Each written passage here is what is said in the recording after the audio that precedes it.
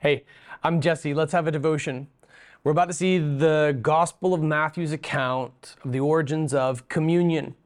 Here's Matthew 26:26. As they were eating, Jesus took bread, blessed and broke it, gave it to the disciples, and said, "Take and eat it. This is my body." Then he took a cup, and after giving thanks, he gave it to them and said, "Drink from it, all of you. For this is my blood of the covenant, which is poured out for many for the forgiveness of sins. But I tell you, I will not drink from this fruit of the vine from now on until the day when I drink it new with you in my Father's kingdom." After singing a hymn, they went out to the Mount of Olives. Let's pause at this juncture and let's talk about this text. He has just given communion. This coincides with the other gospel accounts. He has just given the church an incredible gift. He has just pivoted the Old Testament Passover meal into its New Testament iteration.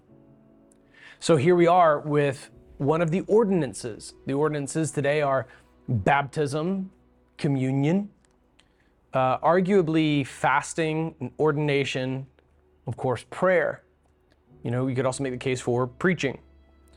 But this is something so pivotal that it would be written about numerous times. Go see our previous studies on 1 Corinthians for instructions for how we observe this. We also have a series called The Sacred Acts.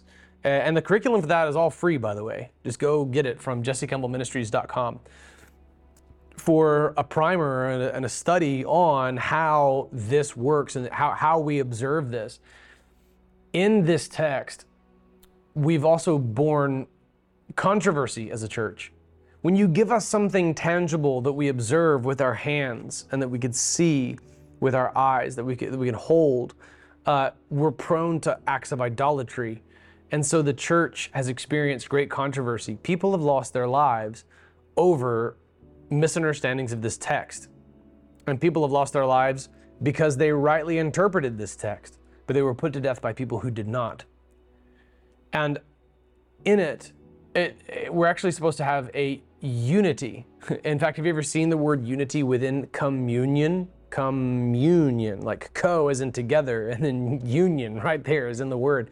Yet this is a divisive issue, ironically. And that comes when people read things into the text that are not there. These were Jewish men, and they all grew up understanding Deuteronomy 12:23 through 35. Okay, here's Deuteronomy 12:23 through 25. "But don't eat the blood, since the blood is the life, and you must not eat the life with the meat. Don't eat blood, pour it on the ground like water. Do not eat it, so that you and your children after you will prosper, because you will be doing what is right in the Lord's sight." That's Deuteronomy 12:23 through 25. They would have known this. So I do not believe that Jesus's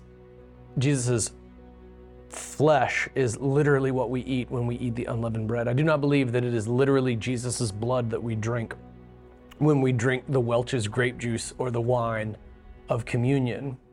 It's clear that this represents his teaching. When Jesus said that he is the door, when he is the bread of life, when he says that he is the living water, he's speaking metaphorically. When Jesus told us to cut off our limbs that cause us to stumble, he's clearly telling us to cut things out of our lives that cause us to sin. And he's using brutal, drastic language, and we're still talking about it today. Jesus is not literally eaten in communion. I find it so ironic because at what I refer to as the zombie discourse, that's what he was using to actually test the faith of the crowd that was around him. When he told them, "You must eat my flesh and drink my blood, or you have no part of me." He did this to thin out the crowd. Everybody was following around because he's this guy who miraculously makes free food. Let's make him our king. And then he tells them, "You got to eat me." And they say, "This is a difficult teaching. Who can accept it?" The only ones who stick around are the disciples. And Peter speaks up on behalf of the group. By the way, that includes Judas. See yesterday's devotion, who's just betrayed Jesus. And we know in John's Gospel's chronology, he's going to go bring soldiers to arrest Jesus. Only the disciples stuck around And only the disciples experienced this moment of actual clarity. He's using the elements of the Passover meal and saying, this is my body. When he says this, he's talking about the unleavened bread. It was eaten in a hurry, on the run, by a people who are now in Exodus.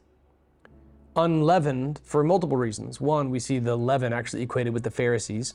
We also see leaven used to describe the kingdom of God later as a good thing. But the majority of the time it describes the legalism of the Pharisees, something that's still alive today. The bitter herbs they would eat would cause them to remember the bitterness of their exodus. The wine that they would drink, they drank in hope for the coming Messiah. And now we drink it in remembrance. What was an anticipatory drink, the Seder meal, now is drank in remembrance of Christ. We have this in common then with our Old Testament brothers and sisters. They drank and ate in anticipation. We drink and we eat in remembrance. When we do this, it's a commemoration of the blood of the covenant. The blood of the covenant. It's a costly covenant. The full brutality of the wrath of God is poured out on Jesus. And there's incredible dread here. Why would Jesus dread what was to come? Why would Jesus, who had performed miracles and who has perfect knowledge with the Father, why would he dread what was to come? It's because that is the tremendous weight of the sin. This is a covenant that is paid for in blood. In verse 28, he says it's poured out for many for the forgiveness of sins. But I tell you, I will not drink from this fruit of the vine from now on until the day I drink it new with you in my Father's kingdom. That's Matthew 26:29. That adds a whole other element to what we observe as communion today. What the Old Testament believers did was in commemoration of the Passover, whereby the firstborn sons of the house of Israel were passed over. The firstborn sons of the Egyptian households all died. But the Passover commemorates the blood of the lamb smeared over the doorpost, whereby the wrath of God would pass over the houses of the Israelites, leading to the Exodus. Not without one last effort by Pharaoh to try to bring the Israelites back, but they commemorated the Passover and they anticipated the Messiah.